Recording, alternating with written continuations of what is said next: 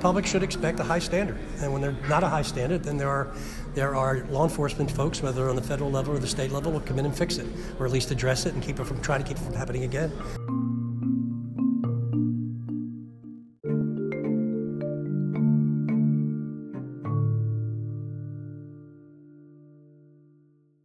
What's up, everybody? I'm Flood the Drummer, and you're listening to Drumming for Justice. It's November 18th, 2018.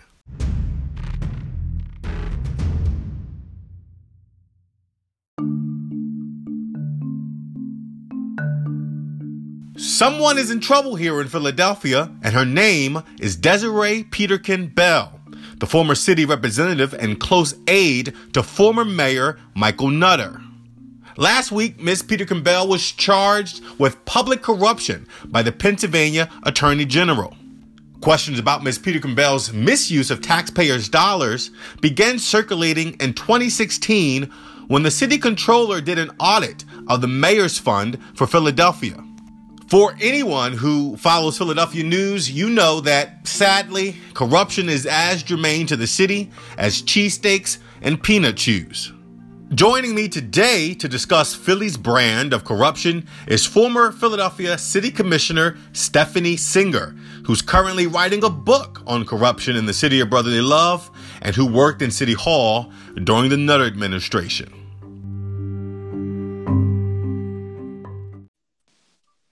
Ladies and gentlemen, former City Commissioner of the City of Philadelphia, Stephanie Singer. Welcome to Drumming for Justice. Oh, it's so nice to talk to you, as always. My pleasure. So I knew when I was going to be talking about the issue of corruption and covering the story with the former mayor's administration, I thought, who would be the best to talk about corruption in Philadelphia? And more importantly, who's not shy to discuss the issue? Of course, you came to mind in part because you worked in City Hall while Mayor Nutter was in office. But more importantly, it's something that we'll dive into a little further in the conversation.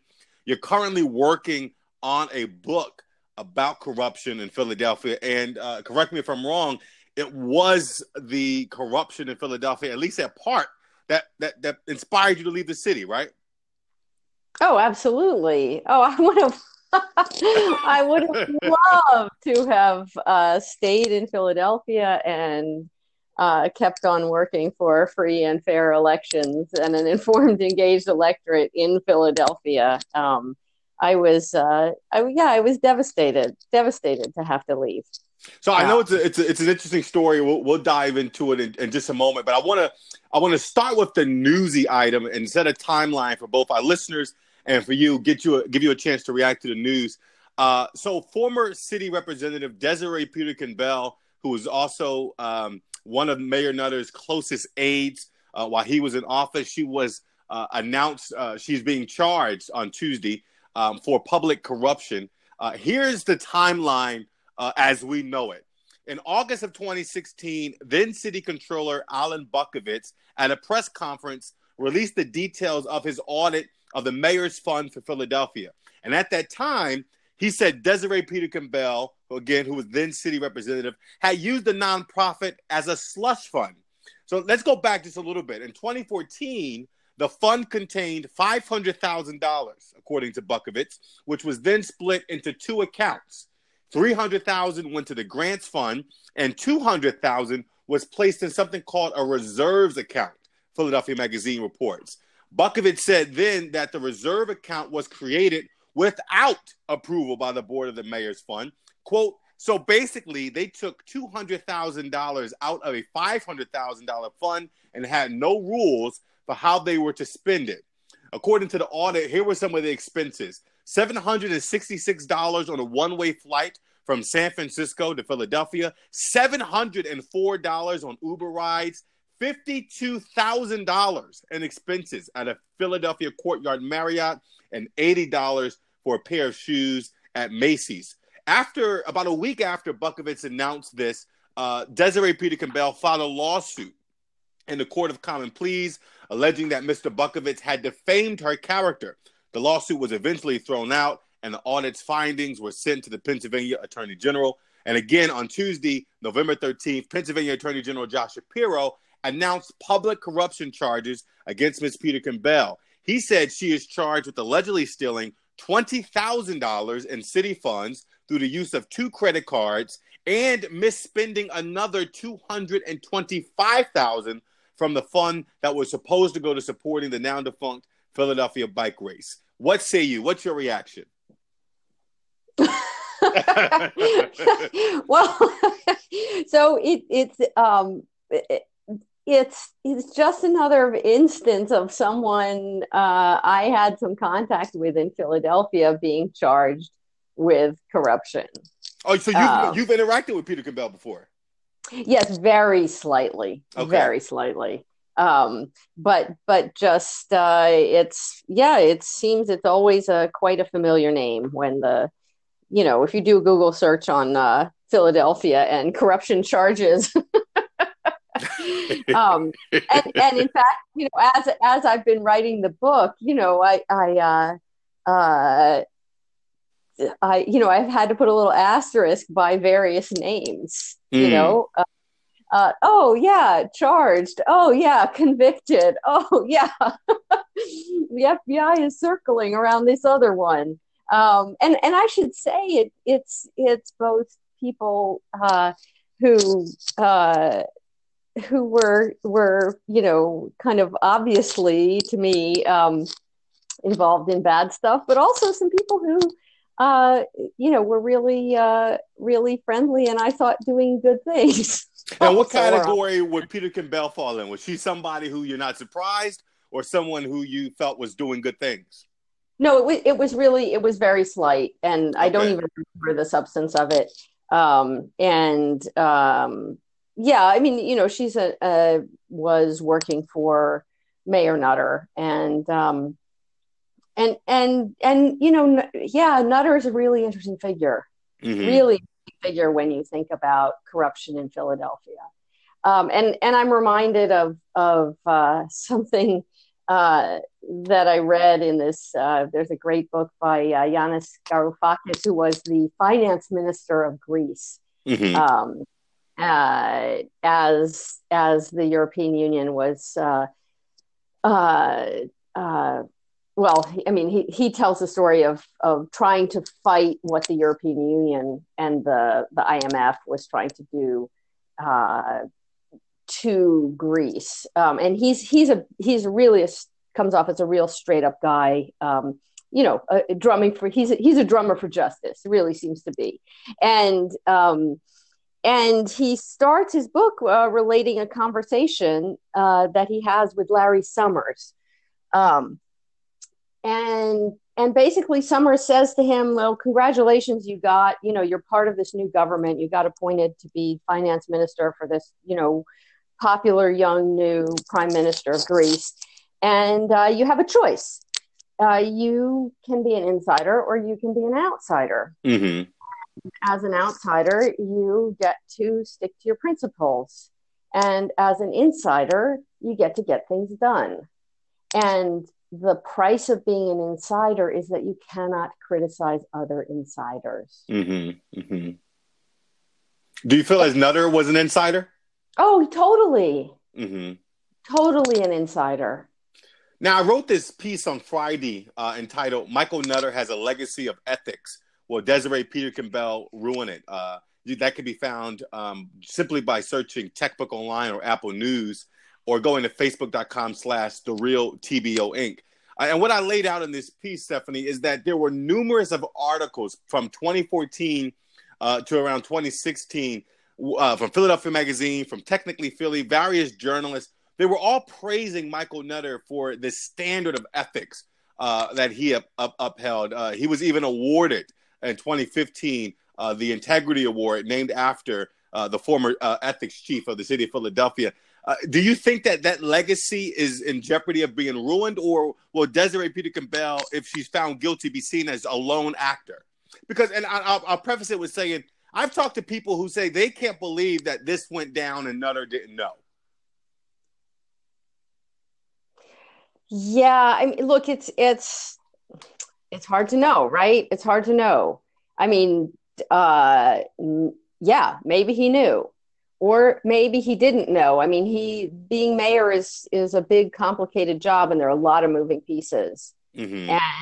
And keeping track of every last one of them, you have to, when you're an executive in government and you're running a big city, you have to function by trusting people who work for you. You just don't have time to check absolutely everything. It's one of the challenges. So I don't know where this falls. But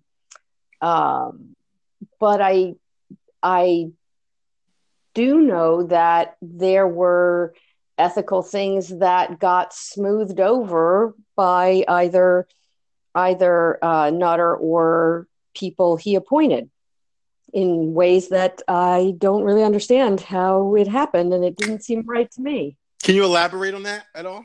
Yeah, I'll give you two examples. One example was when Anthony Clark gave his brother a raise at the Board of Elections. And Anthony Clark is a city commissioner, for those who are listening, not in Philadelphia. He was one of your colleagues. He was also a city commissioner, correct? Yes, and he gave his brother a raise, and for no extra work.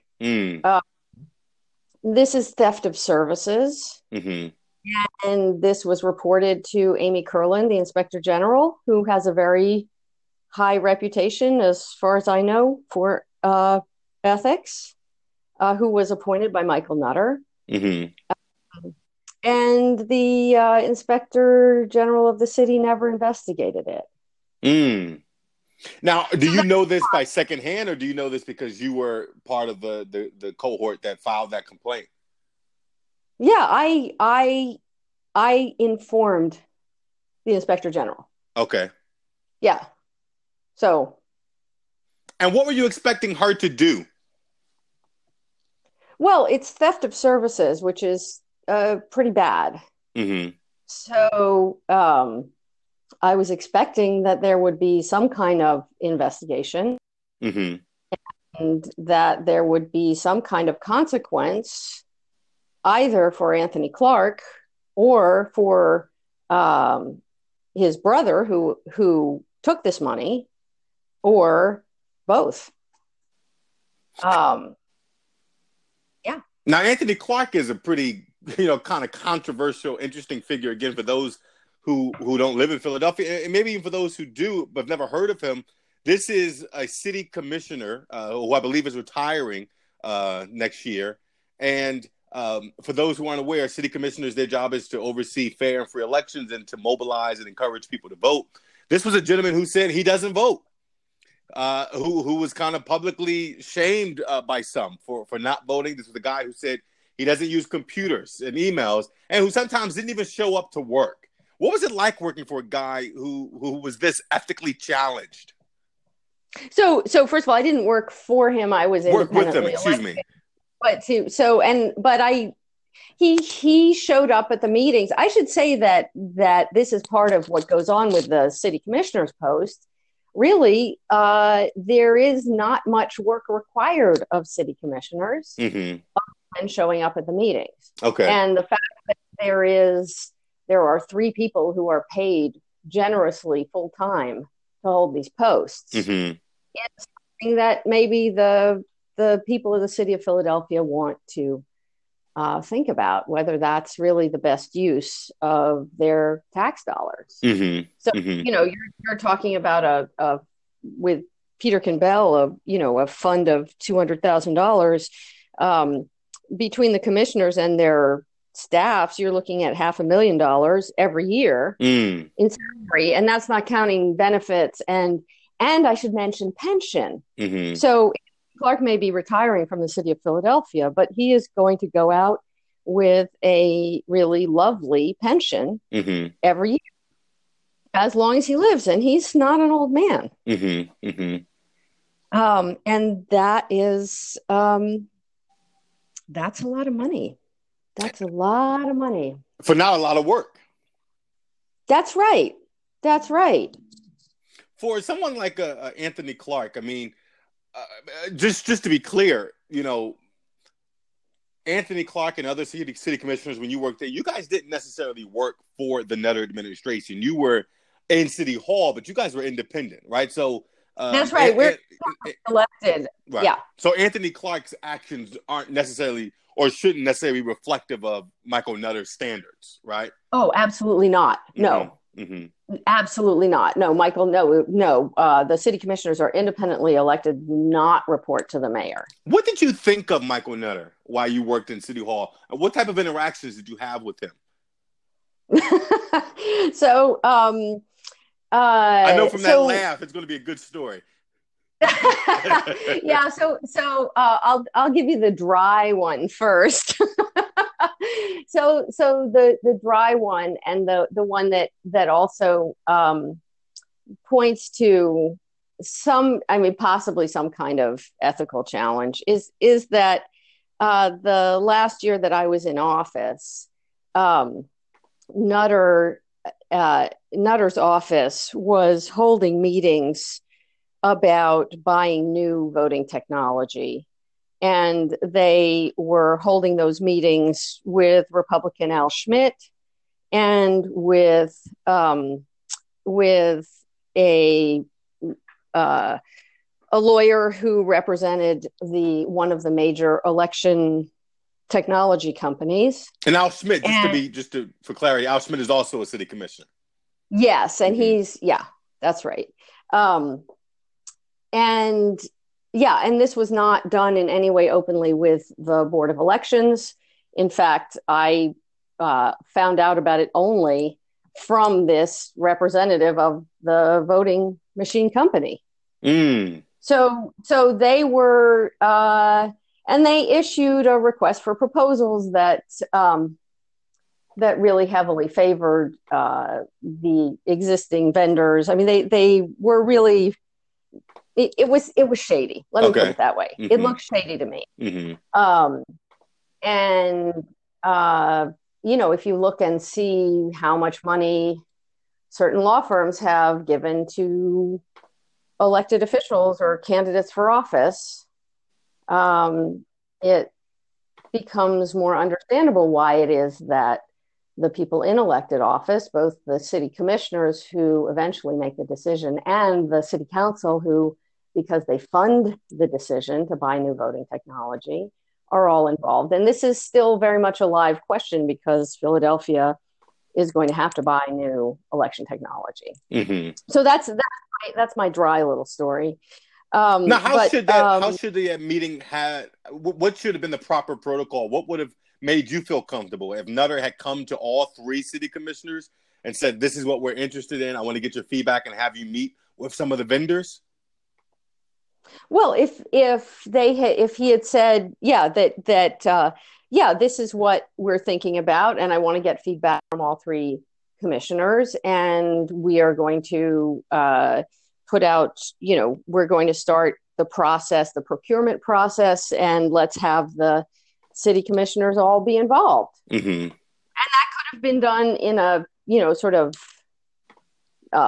one commissioner at a time, more informal way, or it could have been done in a formal way with the mayor, formally sending something to all three city commissioners that could be discussed at a commissioners meeting. And, there are a lot of different ways to do it, but to, on the sly, pull one commissioner in to talk about it and to leave out one commissioner who everybody knows is quite opinionated on the subject. And you're talking about yourself, of course. Yes. Yes. Why do you think he picked Al Schmidt? Al Schmidt's a Republican. He was a Democrat. What do you think was their relationship? I don't know. Mm-hmm. But he didn't call you. You found out about your own. When you found out about it, did you confront the mayor? Yes, I did. What was that like? Well, I confronted him through his maybe it was his chief of staff, Gillison. Everett Gillison. Mm-hmm. Everett Gillison. Mm-hmm. Yeah. It was. I mean, it was unpleasant. It was unpleasant. It had to be done very formally, with all T's crossed and all I's dotted. Well, now, when you say it was unpleasant, are you saying it was unpleasant because of what you wrote or because of how Everett Gillison responded? I mean, there was nothing unprofessional about how he responded. Okay. But it was not pleasant to have to confront the mayor's office at all on that score. Mm-hmm. And yeah, I mean, so when I made my insider outsider choice, I chose outsider. Mm-hmm. Mm-hmm. And that was difficult for me. It was difficult for me because there were so many things I wanted to do for the people of Philadelphia, mm-hmm. and for free and fair elections. And in particular, I would have loved to have helped the people of Philadelphia be able to vote on paper so that there is actually a record of each person's vote, and you can actually check and make sure that the votes are counted correctly. There's no voter fraud in Philadelphia, though, is it? Well, what do you mean by voter fraud? Well, I mean, just in the way that term is used, that multiple people are voting at one, or people who are not, maybe not legal citizens are voting. I mean, I guess in the most common way that voter fraud, that term is used, is that a problem? Or I guess I brought that up because I'm wondering what voting on paper ballots would have to do with anything.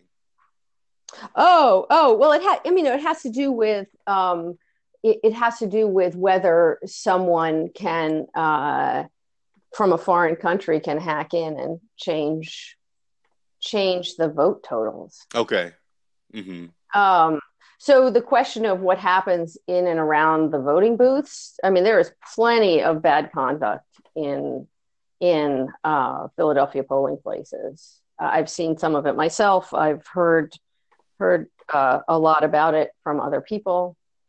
What you saw, would that be considered corruption, or is that just kind of, par for the course in elections? No, the whole culture of elections in Philadelphia is so deeply okay with corruption. I mean, my first experience with it was at a polling place, my polling place near Rittenhouse Square, where there was literature for the local state rep candidate sitting on the table in the polling place, which is absolutely illegal. And I should say was, at least at the time, absolutely done everywhere, even in Rittenhouse Square. And the person who dressed me down for having the nerve to remove that stuff was a retired school teacher. So just to paint the picture, when you walk into this polling place, you would be met with literature, posters, signage about a particular candidate. It wasn't posters and signage, but when you sign in at the poll, you go to the desk to sign in and to sign the poll book so that the people at the desk can confirm, it's really you, so that then they can let you go to the machines to vote. Yeah. Right next to the poll books on the table was a stack of literature. And there's supposed to be zero literature inside of the polling place? Zero candidate literature inside the polling place. Okay. Yeah, the literature, 10 feet outside the door is okay. And that's why in Philadelphia, when you go to vote, there are always people 10 feet from the door handing you stuff. It's funny that you have this conversation because I know of the last election, the midterms, there was a little dust up at the polling place that I go to, where a poll worker who was working for Wagner, Scott Wagner, who was running to be governor, they got in an argument with some of the people there because they were standing inside because it was raining that day. So they were standing inside handing out literature because they didn't want to get wet. And I don't think they understood, I don't think they were doing it intentionally because I know the person. But I guess it also just speaks to how common that is. They didn't even think twice about it. Yeah. I mean, my first Philadelphia experience was back in 2000. I was living out in Haverford, so not living in the city, but I was volunteering for the Al Gore campaign. And I was dispatched to a polling place in the 25th ward, which is along the river. And I was having a nice time. It was a, kind of chilly, gray November day. And I was standing out there handing out the Gore literature. And there were two guys there who were standing there handing out literature for George W. Bush. And we were having the kind of good time you have, even like when you totally disagree with someone, but, you're out there, at the polling place all day. It's like, it's a human thing. It's fun. You banter. We're having a good time. And a guy comes out of the polling place and he says, and the polling place is some corner shop. And in my mind, it's like the Lucky Leprechaun pub, but I may be conflating. Okay. So he comes out and he says to me, "Oh, honey, you should come on in. It's cold out there. Why don't you come inside?" And so, it was chilly. So I did walk inside. What did I know? And I realized I walk inside and I'm right next to a voting machine. And I say, "Is it okay to be right next to this voting machine?" And he says, "Oh yeah, don't worry. I'm the judge of elections." That was my first day in Philadelphia. Welcome to Philadelphia, goddamn it! Yeah, and the thing is that it's absolutely pervasive. And when this idea of what's okay, and to be fair, if this guy, if he's the kind of guy who's going to read all the rules, well, that's great. Then he should have known. But if he's the kind of guy, and a lot of people who work really hard at the polls on election day in Philadelphia are just neighbors doing their civic duty. And he may have been told by his ward leader, this is okay. Right? So some people are really absolutely deliberately flouting the law. A lot of people in Philadelphia are they think that's just the way it's done. I had a conversation late, after I'd gotten kicked off the ballot. I had a conversation with No, you got kicked off the ballot when you were running for your second term. Yes. Okay. And what year was this? 2015? 2015. And I had a conversation with a guy. He was like a, mid-level Democratic Party union organizer guy. And he said, and I was, on my way out. I mean, it was done. It was so he said, I always kind of liked you and I'm really sorry. He said to me, "I'm really sorry to see you go." And I don't understand, he says to me, why you stopped giving out jobs in the Board of Elections. Why did you try to change that? And I said, because it's illegal to use government resources for political gain.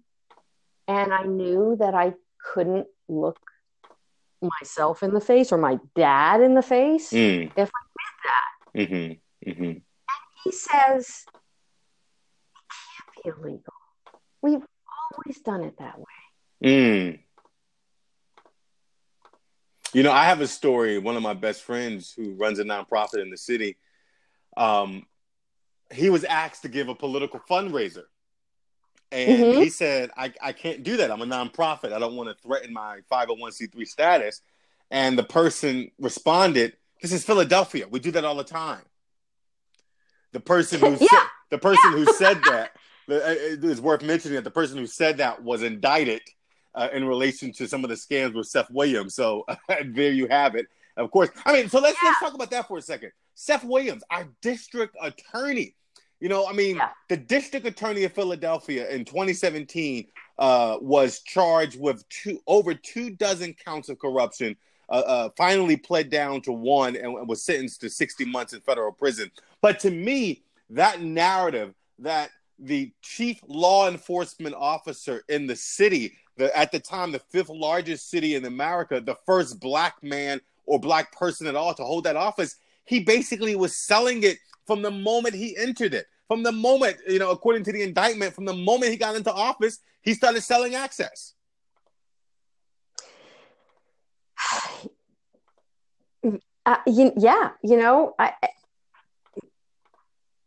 And part of the problem is that when everybody's doing it, and this is not to excuse it, but when everybody's doing stuff like that, it makes it harder for people not to, and it makes it easier for people who are willing to do that kind of thing to rise to the top because they're not held accountable until maybe one day they're held accountable, long time later. You had moved out of Philadelphia when Seth Williams was indicted. You had already left, but I'm sure that you had heard the news. What was your reaction? Well, it was personal because when I had reported to his office lots of illegal election-related behavior and had really hoped that he would do something about it. And he not only did he not do it, but his communications officer said some really nasty things about me. Are you referring to Mr. Klein? No. Who was it at the time? It was a woman. Okay. And I forget her name. And when you say you reported bad behavior at the polling place, are you referring to what you mentioned earlier about literature being there, or was it something far more egregious? Not just at the polling place. No. Things much worse than that. Including Schmidt and Clark certifying an election early. So the certification is the real final. And there's supposed to be 5 days between when the results are announced and the certification. So that if people want to sue in the Court of Common Pleas, they have time to do that. And this was in 2014, and this was for the committee person elections. And they certified it before the 5 days had gone by. And in fact, they sent out certificates with my signature on it, which I didn't even know they were sending out. Oh my goodness. So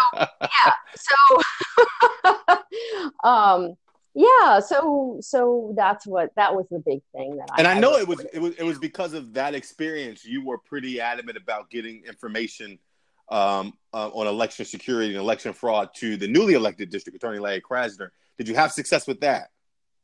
I don't know. I mean, I sent him a write-up of that and maybe a couple other things that were really top line important. But I never heard anything back from him. And I don't know if he saw it or not, right? I mean, he has people around him that he has to trust. And I'm sure a lot of those people have come up through the typical Philly system. I want to read an excerpt to you from a book. First, let me ask if you've ever heard the name Lincoln Steffens. Does that name? Yeah. Oh! I'm so glad I have it. Look, you're so excited right now. I have it open on. Well, I don't know. I have the autobiography. Which book do you have? So the book I'm referring to is Philadelphia: Corrupt and Contented from July 1903. Yeah, great. Let's have a Lincoln Steffens throwdown. You go first. Okay, so here is a excerpt from the book, and this book is, as I mentioned, over 100 years old, and it's talking about the concept, or I should say, the topic that we're talking about now: corruption in Philadelphia. Here it is. Other American cities, no matter how bad their own condition may be, all point with scorn to Philadelphia as the worst governed city in the country. St. Louis, Minneapolis, Pittsburgh submit with some patience to the jibes of any other community. The most friendly suggestion from Philadelphia is rejected with contempt. The Philadelphians are supine, asleep, hopelessly ring-ruled. They are complacent, politically benighted. Philadelphia is supposed to have no light to throw upon the state of things that is almost universal. Okay, I like it. Let me read one more line. Let me just read this. Yeah. All our municipal, I'm tongue-tied. Municipal, that's not how you pronounce the word. Municipal, right? Isn't that how you say it? Municipal. Municipal. I struggle with that word. All our municipal governments are more or less bad, and all our people are optimists. Philadelphia is simply the most corrupt and the most contented. Yeah. So, so listen, you should read the autobiography also, which is, so I will read you part from a chapter that is titled Philadelphia, a Defeated People. So he's talking to the ward boss at the time, basically the guy who runs the I forget whether it was the Democrats or the Republicans at that time who were in charge, but whichever, the party that was in charge. And he's talking to this guy, and he's saying, Steffens is saying, I've seen cities where there's been like some big steal that happens, where there's something that the government does that's really corrupt and is stealing from the people. But you guys here, you did 5 of them. He says you could put over one of those steals in New York or anywhere else, but one would be enough to strain any machine I know of. And he's talking about a political machine. And 5 or more. He smiled. And so he is the ward boss. We reasoned, he resumed, we agreed among ourselves that it was exactly the 5 or more that would save us. If we did any one of these things alone, the papers and the public could concentrate on it, get the facts, and fight. But we reasoned that if we poured them all out fast and furious, 1, 2, 3, one after the other, the papers couldn't handle them all, and the public would be stunned and give up too much. And then Steffens says, well, you Pennsylvania politicians know something even Tammany doesn't know. And he's talking about the very famous Tammany Hall political machine in New York. And the ward boss nods and says, yes, we know a lot they don't know. We know that public despair is possible and that is good politics. I'm going to read that again. Yeah. We know that public despair is possible and that is good politics.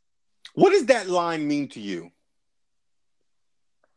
So that line, it means a bunch of things. I mean, it means very much, it ties into the way many people I know are reacting to the current administration.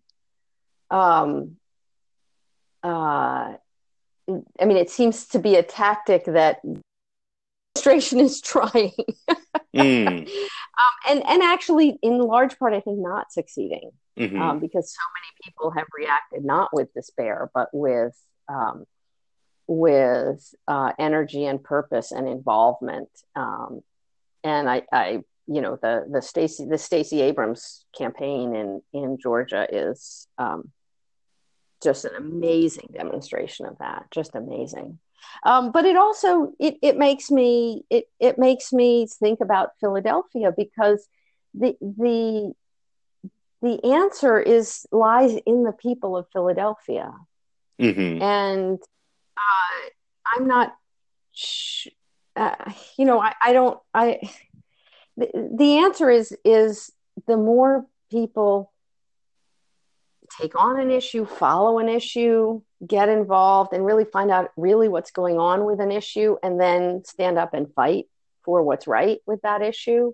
The more people who do that, the more chance you have to move out of there, to move out of the despair. And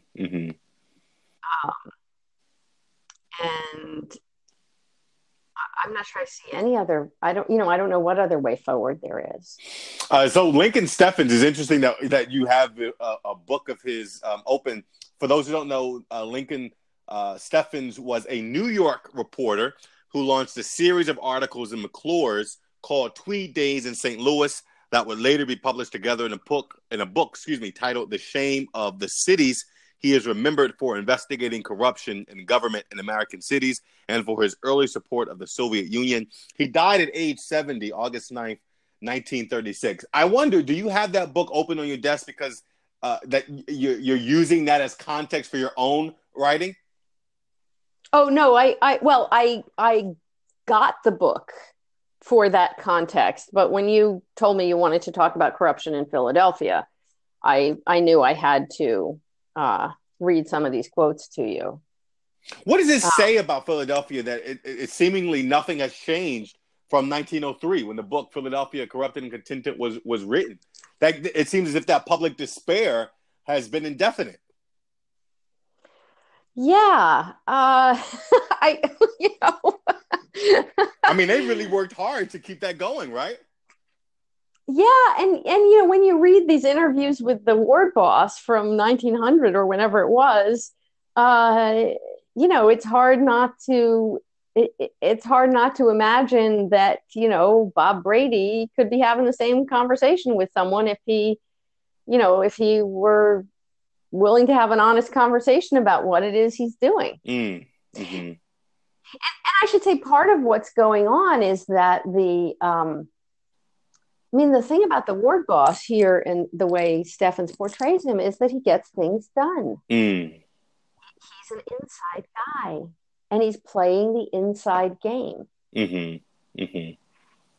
And this question of how do you get inside and manage to get things done without becoming part of the problem, that's a deep question. And I think the only answer I know of is quantity. That if you have enough people who are standing up and saying, I'm going to go in and I'm going to draw the line for the inside game. I'm drawing the line here. I mean, when I started in the Democratic Party in Philadelphia, I didn't start out saying I want to run for office. That's not what happened. Okay. I started out, I started out saying, I want to see how this works and I want to see how far I can get without losing my integrity. Mm-hmm. And I was driven by a mission. I mean, my mission was free and fair elections. And I was very, very upset about the fact that John Kerry's loss to George W. Bush in 2004 had relied on these computers that you just couldn't go back and recount. Mm-hmm. Mm-hmm. And, maybe George W. Bush won Ohio, maybe John Kerry won Ohio. There was just no way to actually go back and be sure. Mm-hmm. Mm-hmm. And that kind of precipitated my interest in local politics because I learned that that's a decision made at the state and the city level. And I just kind of followed my nose about free and fair elections. And I had never even thought about the city. I didn't even know who the city commissioners were, but I kept running into, who has the data that I want? Oh, the city commissioners. Oh, I'll just ask them for it. Oh, they won't just give it to me. Why won't they release public information? It should be public. They should release it. Why don't they? Oh, they release it on paper, come down to City Hall and you can copy it at 25 cents a page.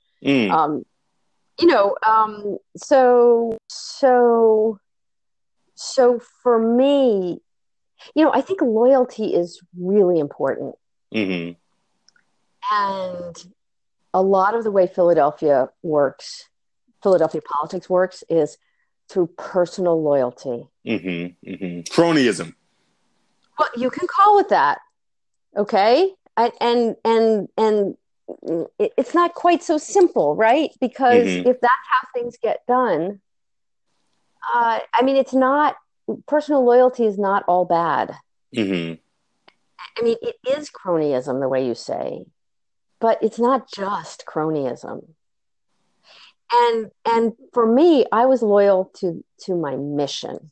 Mm-hmm. And I wanted to work with people. I wanted to get people on the mission. Were you naive in this sense? Well, listen, I was plenty naive. Mm-hmm. I was plenty naive. But I think that it's an alternative way to go about politics is through loyalty to a mission. And that, I got a lot of stuff done. Mm-hmm. Um, I and lately, I have to say, hearing no less than Lisa Deeley, the current chair of the city commissioner's office, talking about how important it is to get the city of Philadelphia out to vote is, that was my mission. Mm-hmm. Right? Mm-hmm. And no city commissioner talked about that before I got in office. Even though that's part of the job, right? Well, it's not. I mean, why? I don't know why you say that's part of the job. I mean, if you look at the job description as written, that's not really part of the job. Okay. I mean, it's certainly not a legally part of the job. And it wasn't something that folks widely recognized as part of the job. I mean, widely recognized, but the job itself wasn't widely recognized. When I ran for office, we did a poll. What do the city commissioners do? Right? We gave 4 choices: police, fire, elections, and schools, something like that. And it was and with a quarter. It was totally random, right? People were just, guessing.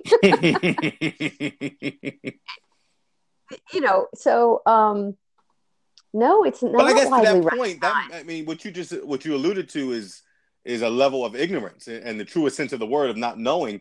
And it seems that is also an enabler of corruption is ignorance, the not knowing what your government is supposed to do. Thus, your expectations are not as high as maybe they should be. That's right. And the good thing about that, Chris, is that is the key to getting involved in a really powerful way. Knowing is incredibly powerful. And sure, City Hall is huge and there's so many issues to think about. My advice is pick one and become the knowing expert on that one. Mm-hmm. Mm-hmm. Yeah. No, I was just wondering. And it's hundreds and hundreds of thousands of Philadelphians do that. And, take the trouble to show up to that meeting, whatever it is. Mm-hmm. Not just the city council meeting, but these, whatever boring, stupid meetings there are, right? Mm-hmm. Pick your issue and just follow it all the way and know everything that you can possibly know about it and push your government to let you know more.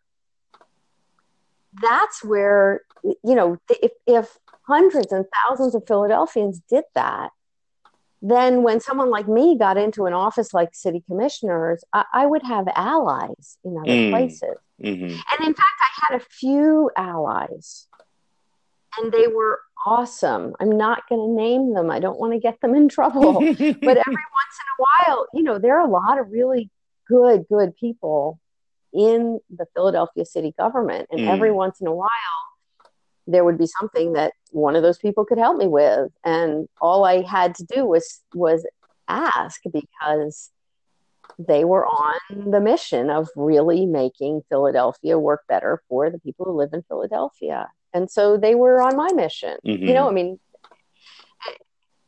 So the more people there are, but it's tough. It's tough. And it's tough. And it's tough to stay an outsider. It's tough. Is corruption, is corruption, particularly the type of brand germane to Philadelphia, is that its own type of voter suppression that it just builds and breeds apathy and people just don't give a fuck after a while? I probably, mm-hmm. I know, despair is good politics, right? Yeah. People who despair, they will take less trouble. And maybe they won't vote, or maybe if they vote, they're not going to get organized, right? Mm-hmm. Mm-hmm. Or maybe if they get organized, but they despair, they're not going to run for office.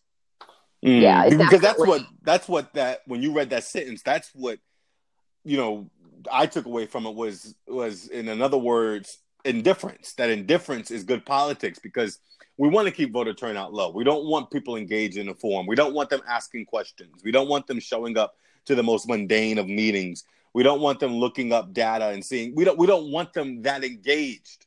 The more apathetic they are to this, the more control we have. Yeah, and I should say it's when you're in office, it's kind of a pain in the neck when the public comes looking, and I even felt that way, and like I really, like can you guys just leave me alone and do my job here? Mm-hmm, mm-hmm. Nobody likes to be held accountable.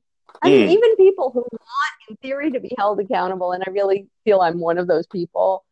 When push came to shove, like having someone looking over your shoulder, that's uncomfortable. But the public should just do it because in the end, the public is, the public en masse is responsible for this. You can't just say, "Oh, gee, lousy luck on us. Look, another public figure indicted." Right? Aren't we unlucky? Wow. Journalists play a big role in mitigating corruption. In your experience, what would you grade the media ecosystem of Philadelphia in terms of doing that job? I was very disappointed in the press. That they had too cozy of a relationship with the figures? Well, so part of it was in the 4 years that I was in office were really 4 years when the newspaper industry was just really choking and going from bad to worse in terms of funding. The traditionally, back in the day before Craigslist, newspapers made so much money from advertising. And that funded investigative journalism. And so you had a paper of record like the Philadelphia Inquirer, and they would send a reporter to every meeting. So the papers really used to do this. And then they went, they just didn't have the resources to do it anymore. It's why am I going to pay, I don't know, 50 cents a word for a classified ad in the newspaper when I can put something up on Craigslist for free? So this was a really tough time in the newspaper business, and we still haven't recovered in terms of figuring out how to fund investigative journalism. Although I think some organizations like the Intercept, the Intercept? Yeah. So I send them a little bit of money every month. It's like $5, something like that. I mean, I think that is an important part of the picture, is that if people if there are journalists, listeners out there, if there's a journalist you like, subscribe to his podcast, or hint. Yeah, grow some love, because that's the way that that investigative journalism is going to be funded now. And we can do it that way, and it's actually, I like it a lot, because then our investigative journalisms are working for us, the people. And that's really powerful. I mean, I have some concerns, and I don't know what to do about this, with the idea that, if I like the Intercept and I'm sending money to the Intercept and reading the Intercept, or if I, like Blood the Drummer and I'm sending him money and listening to his stuff because I like what he says, that is going to contribute. That is contributing to the way different Americans are getting their news from different places, which are places that they like, and I think it is dangerous for the United States and really any community when different people when we don't have a common set of facts and a common set of a common understanding of what's going on. And that's a whole other kind of topic, but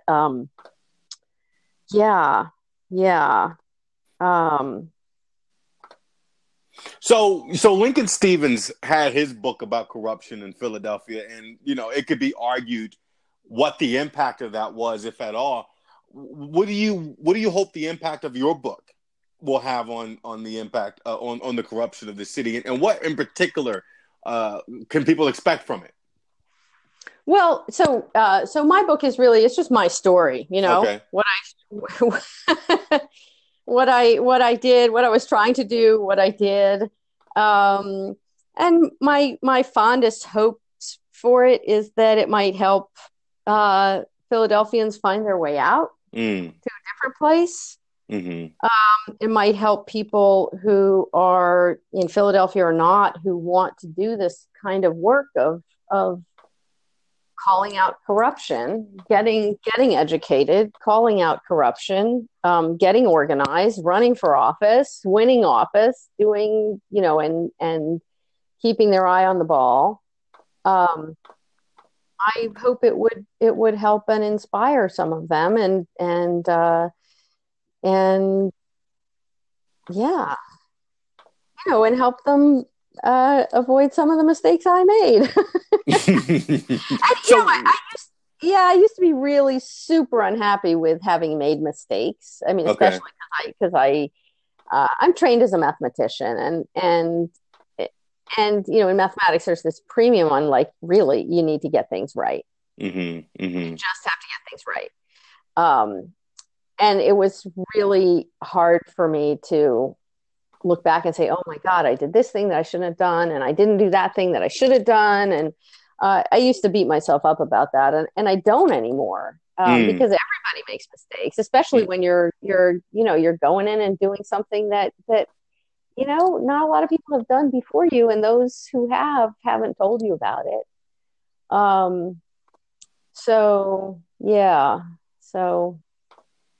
And that's actually been a nice byproduct of writing the book, is to say, yeah, okay, I made that mistake, and that's okay.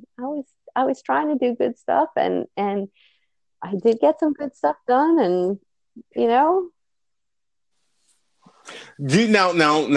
Lincoln says that Philadelphians are optimistic. You're now on the West Coast, but you were a Philadelphian. Do you think the spell, I call it a spell, do you think the spell in Philadelphia can be broken, or is Philadelphia a lost cause?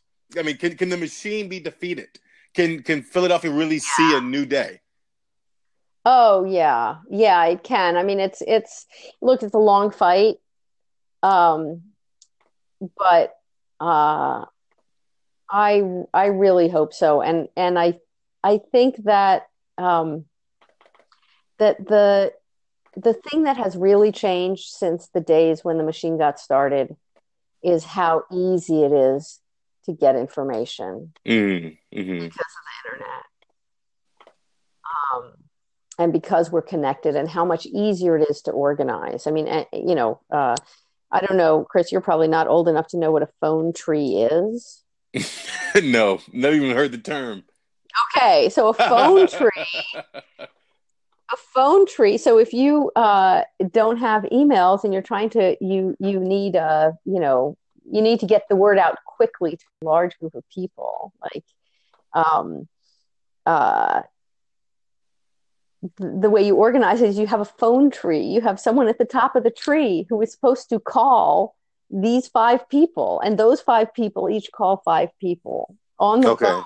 And by the way, a phone is something that is plugged into the wall of your house.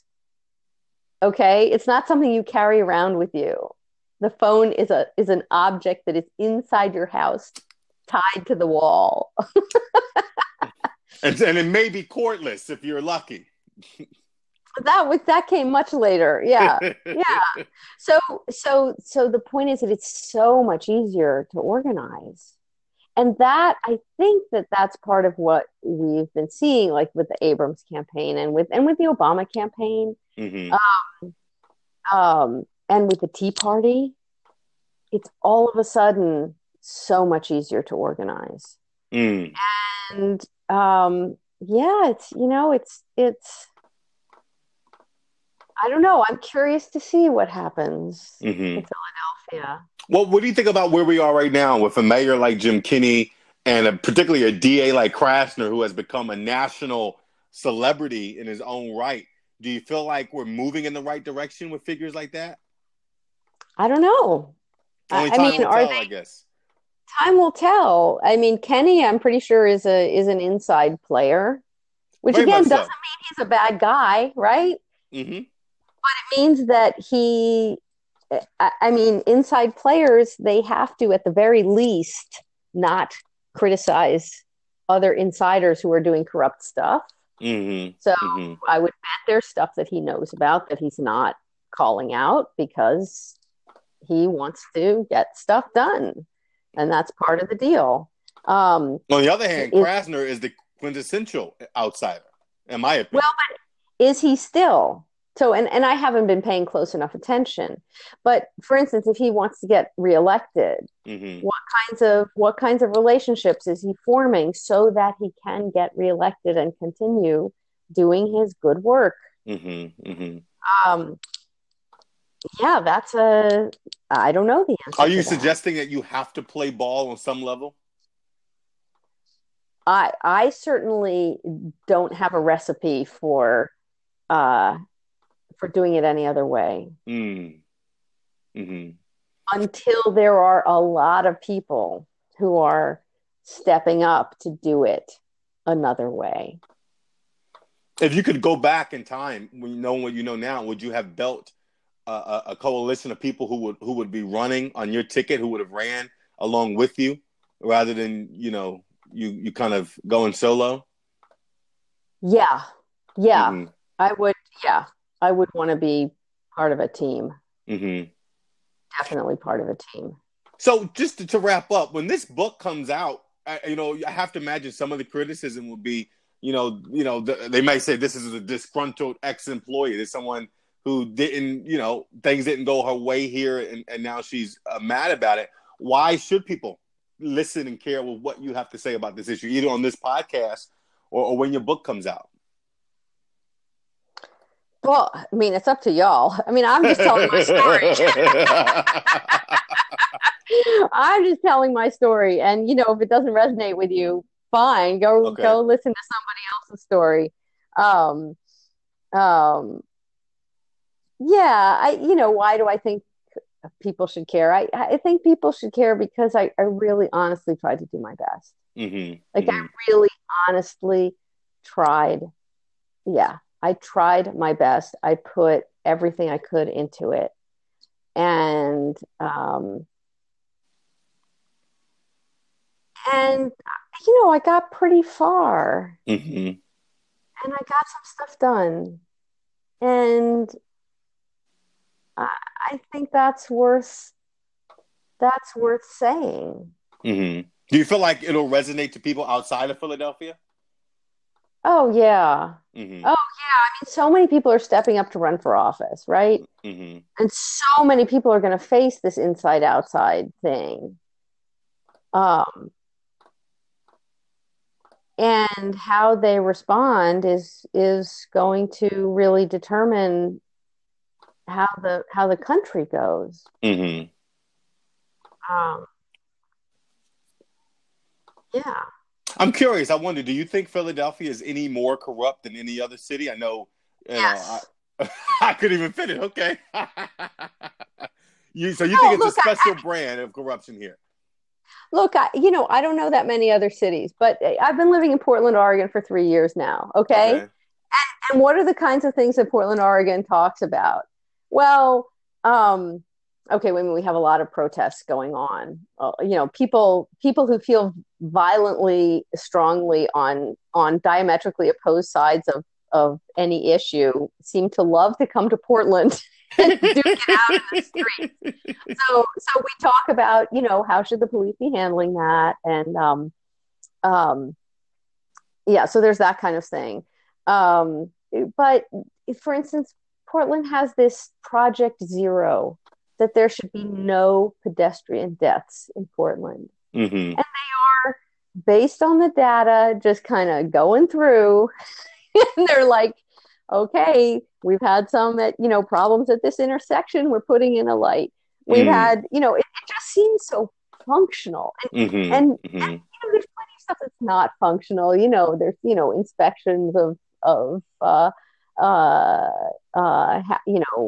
housing. construction or, repairs to houses, right? I mean, there's plenty of stuff to complain about. It's not like the government is perfect, Mm-hmm. but it seems basically functional, and people expect it. People in Portland expect their leaders to do the right thing. They have high standards. They believe they have the right to that. Mm-hmm. Mm-hmm. Yeah. Yeah. I mean, so yeah. Well, listen, I want to wrap it up. I know that you're doing a podcast now. Tell our listeners where they can find your podcast and what it's about and how they can follow you online. Yeah, so my podcast is called Defend Democracy, and how appropriate.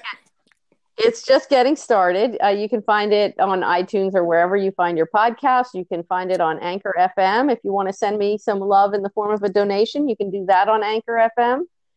And I'm excited. I'm about to start a series. I want to have a series of conversations with people I trust about issues that we disagree on. Nice. And looking forward to having one with you, Chris, on the Me Too movement, and maybe Absolutely. We'll have some other conversations. And I have another one lined up with John Durso, who does the Bridging Our Divide podcast. He interviewed me for one of his podcasts, so that's another. And you're new to podcasting. Are you having fun with it? Oh my God, I love it. Okay. I love it. Because I got a big mouth. Mm-hmm. I got stuff to say. And if there's an audience out there, that's awesome. Nice. Booming. What is that?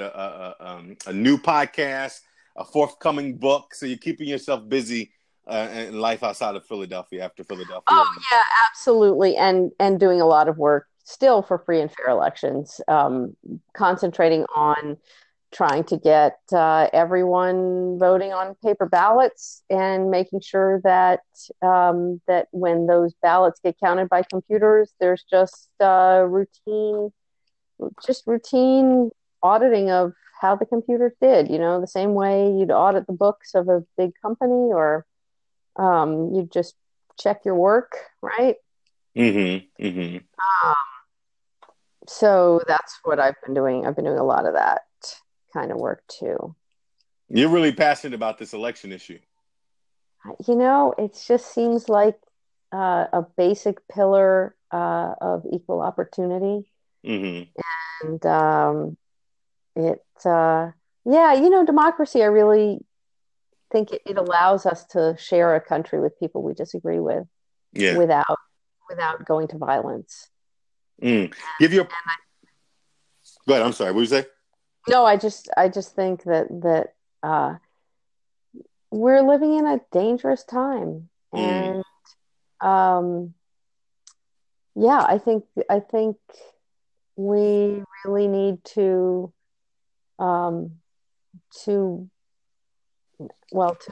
build and preserve our democracy so that we can get through it in one piece. Mm-hmm. Mm-hmm. And I agree. You can follow Stephanie Singer on Twitter at SF. That's S as in Stephanie, F as in Frank Singer. And again, her podcast is Defend Democracy. It's available on iTunes, Anchor.fm, and wherever else you enjoy podcasts. For me, you can follow me across social media at Flood the Drummer. You can subscribe to my podcast on Anchor, iTunes, Google Podcasts. It's called Drumming for Justice. And like Stephanie, don't be shy about sending your donation. There's a nice little button that says support this podcast when you go to Anchor. If you enjoy what we're talking about, please feel free to do so. You can check out my new article on the issue of corruption entitled Michael Nutter Has a Legacy of Ethics. Will Desiree Peterkin Bell ruin it? That's available on Apple News. Just go to Apple News and search Tech Book online, or go to facebook.com/TheRealTBO Inc. For Stephanie Singer, until next time, I'm Flood the Drummer, and I'm drumming for justice. But